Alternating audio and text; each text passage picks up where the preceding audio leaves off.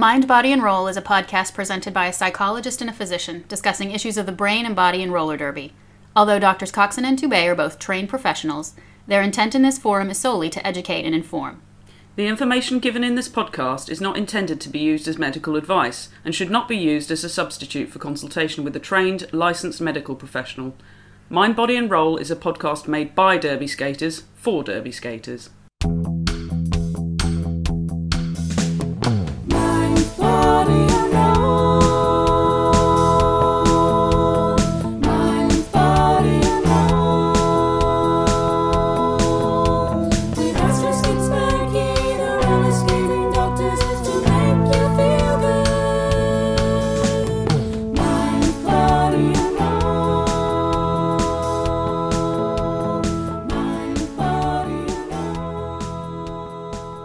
Welcome to episode 11 of Mind, Body, and Roll, a podcast providing expert insight on the body and brain of a roller derby athlete from your favorite doctors on wheels. I am Spanky, a roller derby jammer and family physician. And I'm Asterisk. I'm a blocker and a psychologist. We're bringing you a slightly strange and unusual podcast today because we are living in a very strange and unusual time. At time of recording, today is 21st May 2020, we are in the midst of a global pandemic. And whilst lockdown measures have eased slightly here in the UK, we're still under very strict social physical distancing measures. A lot of places are closed. A lot of people are working remotely. I certainly am. I'm working full time from home, doing research and teaching from my home office. And unfortunately, I'm not able to see counselling clients at the moment because I'm not set up to do remote counselling. But one of the things I can do is continue to produce podcasts because Spanky and I produce this at a distance over Skype anyway. So it's kind of nice to touch base and do that now. Spanky, what's your situation like at the moment? Well, I am pretty distant, but I am seeing patients on a much, much restricted schedule. Not inpatients, not sick people, mostly phone visits, and then some non-acute face-to-face visits for people who are not ill with COVID. At least, hopefully, they're not when they see me in my clean clinic. But yeah, that's what I'm doing now, and I'm also homeschooling 2 children, which adds a whole nother level of fun to my day. Well, one of the things that you messaged me when we were trying to plan this episode was you were saying that the 7 stages of grief in related to pandemics. And what was the last one on that list that you said you tried today?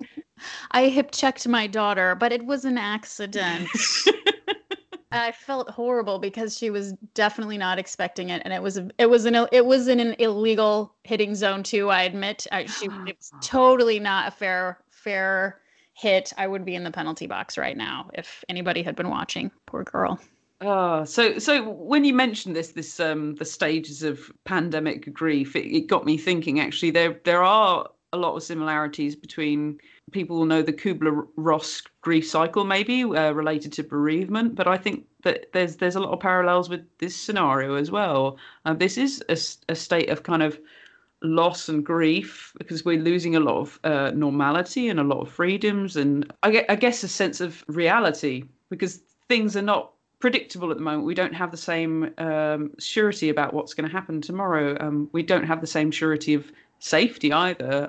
I know one of the things that happened with me when the pandemic first kind of started being announced is I started becoming a lot more conscious about some of my own health and hand washing anxieties. I have a little bit of a germ related anxiety, and the hand washing kind of went through the roof before it even made news. So I don't know, as a doctor, I imagine you're quite stringent on hand washing anyway. I would like to plead the fifth, which is what we say in America when we don't want to answer that question. No, I'm like invented the 5-second rule, and I don't know. I think because I'm exposed to germs so much that it does feel like very often we can't control what we come in contact with. So I wash my hands, obviously, and I believe in germs, but I think maybe it's been a little less stressful to me, maybe because it's something I have to think about every day. And so it's not as like big of a changeover for me. So going back to the stages of grief, I know I've gone through various different phases of this. I don't think I've ever been in complete denial about it. I think I've taken it very seriously, and I think a lot of my medical colleagues and psychologist colleagues have felt the same. They've taken it pretty seriously. But I've certainly been through stages of kind of the depressive stage where it just doesn't seem to, there's no end in sight. And also an anger stage as well. I've had some quite angry days. I don't know if you have as well, or any bargaining days. I don't know how that would manifest in a state of pandemic. The bargaining phase. I'm there's a lot of bargaining with my children about how much screen time they get. Does that count? But it's definitely a form of bargaining, yeah. And I suppose when you're trying to manage work and homeschooling and all the uncertainties of life, the bargaining comes in very handy. But I think the majority of the time, because my day-to-day life has changed very little, apart from not seeing clients face-to-face and not seeing anyone face-to-face aside from my husband, I've been in quite a steady state of acceptance that this is just kind of how it is at the moment. So I almost feel guilty for feeling kind of okay with this. Yes, I've been in the guilt stage as well. But I felt the same way you did. And that was during my denial stage, honestly. For the first couple weeks, I was like, this is fine. The first week of homeschool, it was awesome. I was like, oh, this is great. I'm going to hang out with my kids all day. I get to be a cool teacher. I could be an awesome teacher. And the school sent, this was before we knew how long this was going to go on, and the school sent out a really nice email saying, don't stress about it too much. Just go outside. It was amazing. I was like, why are people complaining about this? This is awesome. That did not last very long. And that was definitely, those were the good old days. Yeah. But I am in your similar situation. The fact that I'm in a relatively rural area where I can go outside and run or ride my bike for miles and miles and not see another person, and I have a big yard for my kids to play in. I feel so lucky. I can't even imagine what this would be like to have multiple people crammed into an apartment if you lived in a city. All of you MBR listeners out there, I feel you. I wish I could have you over to my garden and have you jumping on my trampoline every afternoon. But hang in there. God, I don't know how you're doing it. Absolutely. I mean, before I moved to Suffolk, I was living in a 1-bedroom flat in London with my now husband. And we were just saying the other day, actually, that if we were still living there at a time like this, we probably would have murdered each other by now, because it was a 1-bedroom flat and we wouldn't have been able to get any space to ourselves any time, because if you wanted to kind of go out for a walk, it was the middle of Brixton, it was really busy. And I've got friends from other leagues who live in London or live in Birmingham or live in major cities who've said, that now that lockdown is quote unquote eased, lockdown hasn't really eased. They're just kind of changing the language around it, and there's a lot of theories about nudge psychology and the way that they've branded the quote unquote stay alert message. And a lot of people have taken that to mean, we can go out to the beach or we can go out shopping again. And my friends in London are saying people are back on the roads and it's really busy again. I saw pictures of Southend Beach, a beach down in Essex. It was packed over last weekend because it's, a really sunny weekend. People are told they can go out for unlimited exercise. And surprise, surprise, everyone's thought the same thing. We're all going to go to the beach. I can't imagine trying to live in a busy place, in a built-up area, and try and manage my feelings with this. So I do. On one hand, I think, I can live like this. But on the other hand, I then feel guilty that I feel kind of comfortable the majority of the time. Some days I don't. The other day I got into an argument with my husband over something really stupid and bawled my eyes out. It was ridiculous. And I think that was probably pent-up stress that I wasn't acknowledging. But yeah, the majority of the time, I'm doing my work and I'm kind of making busy. It is annoying to be in the same house with my husband and children 24/7 on the weeks or days I'm not working. And so, I mean, and I feel that I'm a pretty well-adjusted and in-touch person with my feelings and have a very stable marriage. And there are still days that I'm sort of on the very edge there. And so I'm certain that there are plenty of people out there really struggling with this. And I mean, how do people, when they're getting to that edge, how do they, whether it's, because of relationship issues or feeling lonely or financial stress. What can you do when you are trapped in this situation that you feel like you cannot escape? Okay, fix us, Astrid. Wow. Okay. Big ask. I, So I always do this to you when you pull it out. So I come know. on. Well, you've kind of you've got me as a captive audience, as it were. So I kind of, well, it's this or log off and pretend you never asked the question. We can pause and you can. No. I've got a couple of things. So the relationships thing. It's you're kind of stuck in a household with people. I'm assuming that some of our listeners will obviously be living on their own, and that presents its own challenges of being completely isolated and the loneliness that comes with that. And some people might be managing absolutely fine with that, but some people obviously will find that more challenging. But talking about like our situations where we're living with partners or with kids, communication is the key. And I know that sounds really twee and cliche, is that you know communication is really important, but you have to change up the way that you communicate, because the way that we're living it now is not the same. So you may almost have to be more explicit with expressing what it is that you need, because you're seeing each other all the time. You may need to just schedule in, right, between this hour and this hour, I just need to be on my own, unless, you know, one of the kids has set her hair on fire or something. No interruptions. I just need some time to myself. Or schedule time where you can vent to each other. You know, okay, well, let's not have this argument now. Let's schedule some time to have an argument.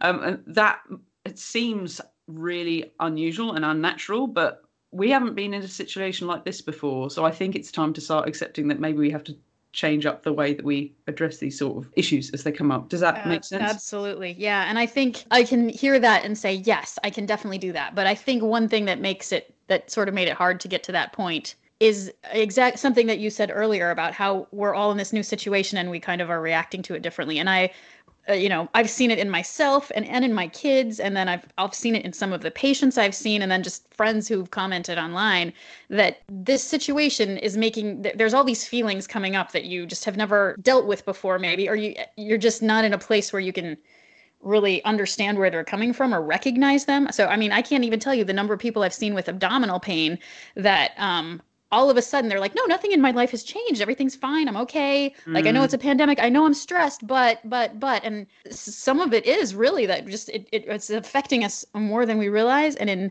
ways that we can't quite explain. I had a moment where I was helping my son with something, and we kind of have routine, regular quibbles about how much he procrastinates doing his schoolwork. And he just kind of had a meltdown. And I've never seen him do that before. Like, his frustration was just pouring out of his eyes as salt water. And he's not a kid who talks about that stuff. Oh, sorry that I'm ratting you out, buddy. But he just poked his head in. Yeah, I mean, it's like it's hard to do all the right stuff if you don't recognize that stuff needs to be done, I think, sometimes. So I don't know, I guess, man, just accepting that there might be feelings in there. And it's not just kids, you know, like I said earlier, I like to think that I'm coping absolutely fine. But then out of the blue, I was in floods of tears the other day because, you know, the uncertainty sometimes just sits just under the surface and kind of builds away, and then bubbles up out of nowhere, just because of some inconsequential thing, you know, the straw that broke the camel's back type thing, and all the stuff that you've been sitting on kind of quietly. Exactly. Yeah. And there's kind of a theory that I've been doing the rounds, which I really chimed with me, is that certain groups of people, either a lot of neurodiverse people, or people who have experienced trauma in the past, or people who have generalized anxiety, haven't been struggling to adjust to this new way of living as much as neurotypical people, you know, people who are not neurodiverse or haven't experienced trauma or don't have generalized anxiety. They aren't subject to the normalcy effect. So they are used to operating at a level of a state of like constant high vigilance, that constant feeling of threat that something bad is going to happen. So now the world is in a state where something bad is happening. And so that feeling of threat is kind of almost justified now because the threat is actually there. Whereas before, the generalized anxiety, that feeling of threat, you haven't always been able to pin it towards something that's concrete. And that really chimed with me because I have a certain types of anxiety, and I often feel like there are threats all around me, for various reasons. And I haven't felt like panicked by the pandemic. Yes, I've been careful when I go out doing my weekly shop, or I've been abiding by social distancing measures, but I haven't felt the same sort of abject grief that I've seen in some of my friends who've found it very hard to motivate to do the usual things that they do. And I've been out. This seems like a weird flex, but I've been out regularly running, and I've kept on top of my work, and I've kept on top of my college work, and I've been doing lots of jobs around the house. I've been almost hyper productive because I'm going, right, well, I don't need to drive to Colchester several times a week. I've suddenly got loads of free time, and I've managed to find the motivation to be productive with that. Whereas some of my friends who are usually hyper productive people have been really struggling with the feeling of not being able to find any motivation to do any of the things they want to, even though they know that those things are on their to-do list and they really want to do them. They can't find that motivation because they're suddenly faced with this new sense of impending threat or impending doom that they're not used to.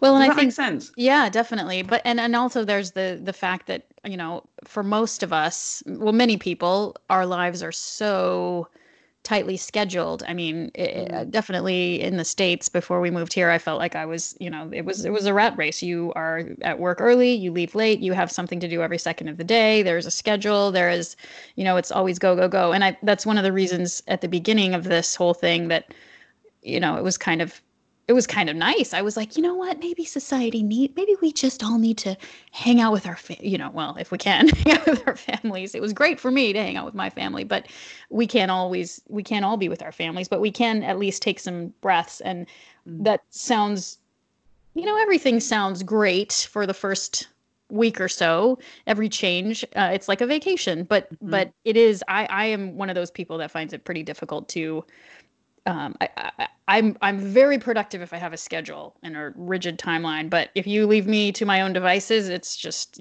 the time is gone, and it's hard. It's hard to adjust to that.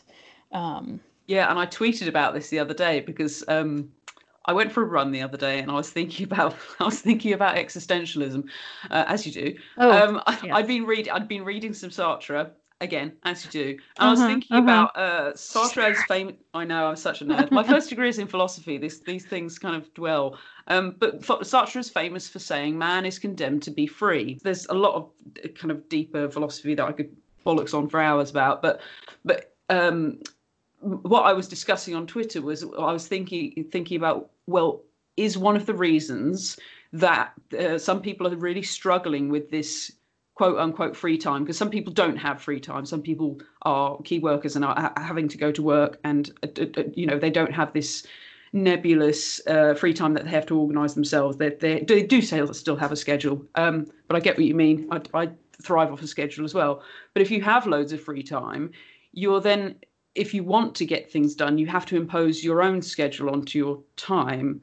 If no one else is telling you, right, this is how your day's going to run, you have to make those decisions yourself.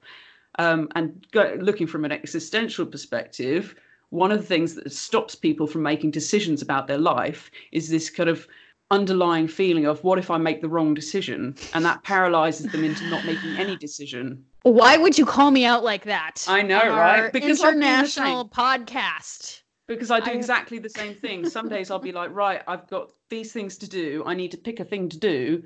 And then I get completely paralyzed by choice at like the supermarket. I go and look at biscuits for 10 minutes and then leave with none. Structured days and some predictability gives us a feeling of security. Absolutely agree with that. It gives us a kind of a plan of a day to work towards as well. And that's why when the lockdowns first started happening and people were being told, you have to work from home, I made an infographic about what you can do to make working at home easier. And the thing that was kind of on the top of there was make a schedule and try to stick with it. It doesn't have to be a 9 to 5. If you want to work from, midday until 8 at night, that's absolutely fine. If you want to work from 5 in the evening till 5 in the morning, again, totally fine. But a schedule with kind of planned checkpoints of things you want to get done by certain times helps to give that day some focus. Otherwise, it does become this nebulous blob of I could do anything, which ends up being I don't do anything. Yeah, a list at least of tasks to complete. That's helpful. We have good days and bad days with our homeschool schedule, but I do think my children at least do much better when they kind of know what to expect. So I second that schedule thing.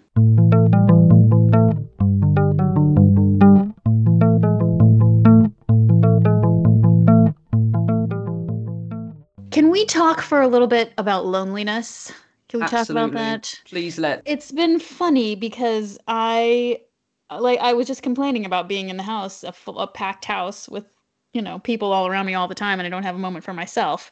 But at the same time, I still feel extremely lonely sometimes. And I think it's maybe magnified. I mean, I'm sure people who are alone in their homes will get possibly lonelier than I have been. I always have someone around who will gladly annoy me at my behest.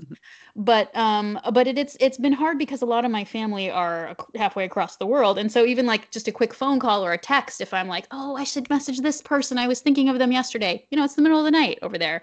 So it's been very lonely, and I've been left out of a bunch of reunion calls and all the Zoom stuff that's happening. I'm just left out. It's really upset me, like, quite badly. I feel like no one notices that I'm gone, and so I can only imagine that these feelings exist out there among other people. I'm not alone, right? I would be really surprised if you're alone in feeling that. Really, really surprised. I think everybody will feel some degree of loneliness. I mean, it's very rare for anyone to not feel lonely at some point. Some people thrive in their own company, but by and large, we are a social species, and that's coming from someone who would quite happily be a hermit, and is married to someone equally who would quite happily be a hermit. We could not see each other for days, and I think we'd be reasonably happy. But we need someone to be a witness to our existence. You bounce ideas off other people. Sometimes you just need to scream into the void for some. I know I messaged you a few weeks ago saying, look, if you need someone to be a witness to your screams, then I'm here. And sometimes that is all it takes. But I was thinking earlier about what it would be like to go through this experience without modern technology, without the ability to Skype people, or without the ability to even phone people, and how miserable that would be. So I think in that respect, I'm trying to do gratitude finding in what we are able to do in this day and age. Yeah, but it's amazing. It is amazing. But even though you're in a house full of people, there's people you miss, because you have those people in your life because they give you things that your family can't. And that's not saying that your family aren't wonderful.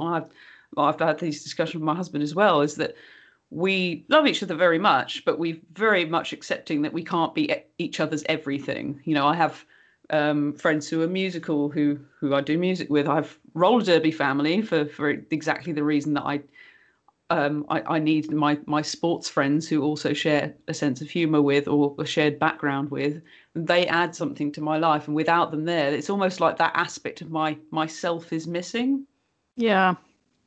Does that ring true with what I know? experiencing? Yeah, I get exactly what you're saying, and I actually got a really nice message today from one of our teammates who hadn't. We're doing a team video, and I'm in the process of editing it, and she wasn't going to send me a video, but she did. She made one today, and she was like, "I am so glad that you bothered me and nagged me to do this.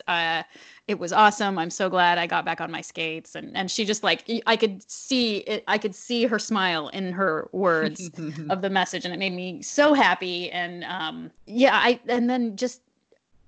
thinking of every single person in our league right now, and just thinking, like, I miss you, I miss you, I miss you, I miss you. Everybody, because I think it's very easy to forget about all these people we don't see very often. And, even if I don't comment or like their post or their tweet or whatever, if I see evidence of their existence, I am reminded, like, oh, yeah, that person's a part of my life. Like, and so I miss them when they're not there, even when they're not just sort of virtually there. And so I don't know, I guess I would just encourage everybody to be there, like, in whatever way you choose to be there. Maybe you're not on social media or whatever, but, like, try to still just be there, not necessarily for people in sort of a therapist role, but just to, like, exist, to do you know what I'm trying to say? Yeah. You're the existentialist here. Come on, decode all this crap. But it's acknowledging people's efforts to connect as well, and you're connecting back. And that's one of the, I know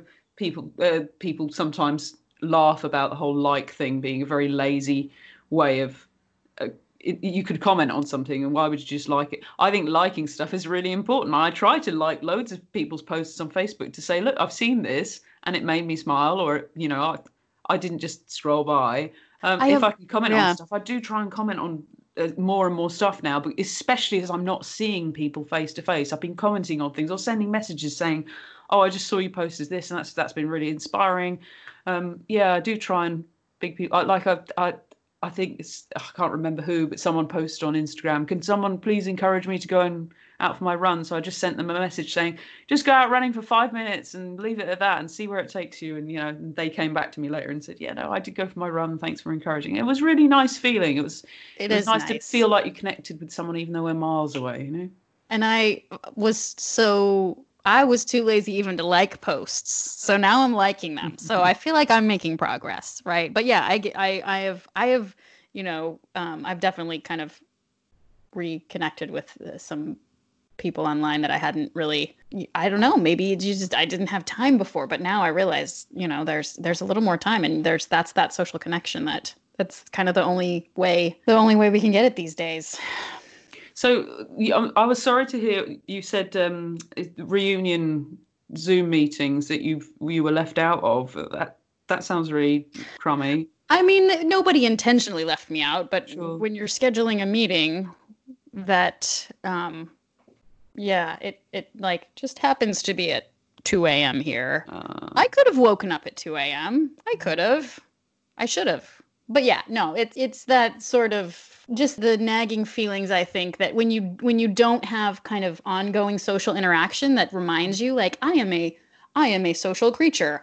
I must say hello to that person. And when this person smiles at me, that means I am a valid part of this herd or whatever, tribe. When you don't have that, all of the other inputs become that much more meaningful. And the lack of input is almost maybe that's this looming thing, is that there isn't as much input. How much can a little blue thumb mean compared to, a smile or someone laughing at your joke? So that, I think that has made everything a lot more, difficult to deal with, I guess. There's more weight to each interaction because they're sort of rarer, right? When they happen, when you have a real person-to-person interaction. Sure, and you don't have the immediate feedback as well if you do things in writing or over phone or over video conference. You don't have the same. And this was a criticism of like online teaching or online counselling, is you don't have that same non-verbal cues that would put people at ease that something might have been a joke or something might have been said sincerely rather than flippantly.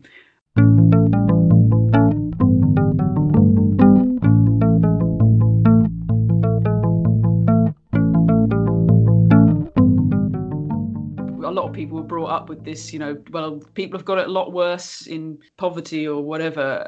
But I'm very much of the mind that, yes, some people may have it worse than me, but that doesn't make my pain any less real. And I would say the same to you as a friend, not as a psychologist. As a friend, I would say to you, just because you can rationalize this by saying people have got it a lot worse than me doesn't make your pain or loneliness or difficult feelings any less real, and minimizing it doesn't make them go away. So you need to attend to your challenging feelings. Otherwise you're just kind of pushing them down and you bottle things up, and we know what happens. So yes, as a friend, I hip check children, apparently. Exactly. We cannot have this. No. I want everyone to know she's okay. She was not abused in any way. She's fine. It was an accident. Not like she's a roller derby player in the moment. She is. Yeah, I'm trying to draw on this back to roller derby because I'm conscious that our audience, yes, we are all going through this pandemic experience alone, but collectively. But primarily, we are obviously a roller derby podcast. And you've mentioned there we're doing the Don't Rush challenge for SRD, and a couple of other nearby leagues have done this thing, and it's been very inspiring. And even though I had planned to take a break from roller derby this year, and now everyone's taking a break. Sorry, guys, I don't know if I jinxed it or something. I decided to also partake in the Don't Rush challenge because I wanted to be part of a community thing. I realised that actually, even though I wasn't missing skating, because I intended to have a break from skating this year anyway, I was missing that kind of community collectiveness and that sense of connectedness. So I decided to, take part and then be part of something bigger than myself. And I wonder, is it you and Suffolk Punch that are organising this thing? That's correct. It's been, one thing that I didn't realize about Derby is there was a fair number of chatting going on about just the sort of logistics of Derby and practice and training committee and the team and stuff like that. And it doesn't, at the time it's kind of a nuisance, or even if it's fun, it doesn't feel like necessarily a social interaction. It feels like you're just getting business done. But now that I don't have that, I realize like a huge proportion of that was just even having that social interaction, having something to talk about with people. Even if you were sort of more teammate centered or logistics centered rather than friendly social centered. That's a big black hole in that Derby has left, even apart from the skating, which I think we're all going to be. I was trying to imagine what kind of workouts we could. Just today, I was thinking about this, like, okay, how could we do non-contact practice? It's going to take everybody forever to get back to skating form. And I'm going to, because I'm the most conservative, like fitness, like we need to all be prehab so we don't get injured. I'm going to be like, no, guys, we need to slow down. And then everybody else is going to be like, no, we need to hit now. And it's going to, and I actually got really excited about all this conflict and being able to actually argue with people, because that's how bored I am and how lonely. I don't think it's boredom. I think it's the variety of human interaction that is missing. And sometimes I think, am I just arguing with my husband because I feel like I just need something to do that's emotionally charged? And it's terrible. When I start thinking about it, I think that's really screwed up. But actually, it's pretty natural. We need stimulus, right? We are. There was another hypothesis, I guess, I saw circulating on social media, where someone had said, do you ever find yourself kind of scrolling through the same 4 apps on your phone, like a tiger pacing up and down in its cage? And someone replied saying, yes, you are like that tiger. You need variety and mental stimulation. So, go and put go and put a pound of raw beef into a pumpkin and kick it around your cage. But yeah, we do need stimulation, and being social animals, we do need that variety of social input as well. So I think sometimes we just want conflict for something different. So you've got the Don't Rush challenge that you guys are doing. I've seen a few skate pallets. Have you seen these skate pallets? I did my own skate pallet just to try and be part of the fun. What else have I seen roller derby leagues doing? Oh, I've seen like Zoom HIIT workouts. People have been organising HIIT workouts over Zoom, which just seems, I can't imagine anything worse. I hate working out indoors. It is the worst thing. Organised fun. You could take your phone outside. It's even worse out there. It was like 32 degrees in the sun today. It was ridiculous. That means it's like 90 degrees Americans. Sorry. Which for UK is very hot, and it's only May. It's only going to get worse. I hate it. It does feel hot. It is, and it was humid as well. Oh God, you're the worst. Quiz nights. Yeah, I've been to one quiz night. I've been really bad at taking part in those, but yeah, there's been a lot of kind of people trying to keep that sense of community, because obviously where we've been meeting once, twice, 3 times a week, we're now not seeing each other at all, and it is weird. So yeah, it's been really heartening to see people connect over things. It's not the same, but then it's a weird situation. So we're kind of trying to make the best of it, and seeing communities rally together to try and make the best of it is really nice. And obviously, we don't know how long this situation is going to go on for. I've had friends say, oh, and in September when X happens, and I've been like, really? Because from my perspective, I don't know how you feel about this, Spanky, but from my perspective, I've cancelled all my plans for the next 12 months. I'd be pleased if something happens earlier than that, but I would rather play it safe and cautious. But anyway, we don't know how long this is going to be. Spanky and I would like to continue making podcasts in whatever capacity we can in that time. Obviously, it's going to be different because we're not playing roller derby at the moment, but we are still having a bit of a community and trying to cobble together what we can. So if you guys have ideas of things you would like us to talk about, or if you would like a Q&A session with us, do you have specific questions about stuff related to psychology and medicine related to roller derby, or if there are wider things that you want to talk about? I know we kind of had a conversation around some of the aspects of psychology and medical around COVID. Are there other things that you want us to just discuss? Obviously, this comes with the caveat that I'm not an epidemiologist, neither is Spanky. And my specialist knowledge around the psychology of trauma is limited. But we would love to have conversations. And if you guys have questions or you want to contribute to that discussion, we would love to have you on. Please, please. I'm so lonely. That's pretty much it from us for today. I know it's been a little bit fly by the seat of our pants. Would that be fair, Spanky? Yes, we agreed there would not be any evidence discussions during this one. No, I think we both just need to kind of vent our spleens, Exactly. because we're both feeling like I've found a couple of grey hairs. That is no exaggeration. I found a few grey hairs. I've never had grey hairs before this year, and they are all popping out now. And I don't know if that's related to turning 32 or if that is related to all the stress. I can't wait to see everybody when they come out of lockdown, because I feel like there's going to be a bunch of people who are newly gray haired. I might be one of them. For you listeners who don't know, my husband has a lovely mane yes. of white hair. My husband looks like a poor man's Geralt of Rivia, for those of you who like Witcher. He's got long, like brilliant white hair. And he just came home from the supermarket having done the weekly shop, and he bought 2 boxes of like brightly coloured dye, and he was like, right, you're going to dip dye my hair for me. And you've reached this stage of lockdown, have you? So he has like Harley Quinn style, one blue and one sort of lilac coloured pigtails now. He's amazing. Props. Tell him I said good work.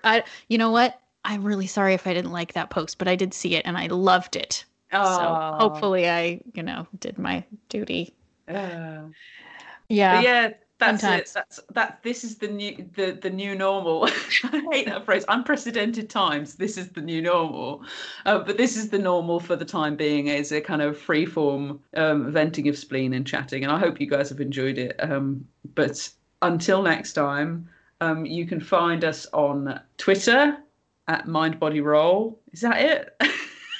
And on Facebook, Mind Body and Roll, and on our WordPress blog, which is mindbodyroll.wordpress.com. But yeah, we will speak to you next time.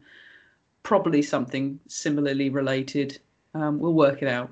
And we hope you are staying safe and healthy and as happy as can be under current circumstances. So I've been Asterisk. And I've been Spanky. And you've been listening to Mind, Body, and Roll. Mind, Body, and Roll. Mind, Body, and Roll. With Asterisk and Spanky, the realest giving doctors is to make you feel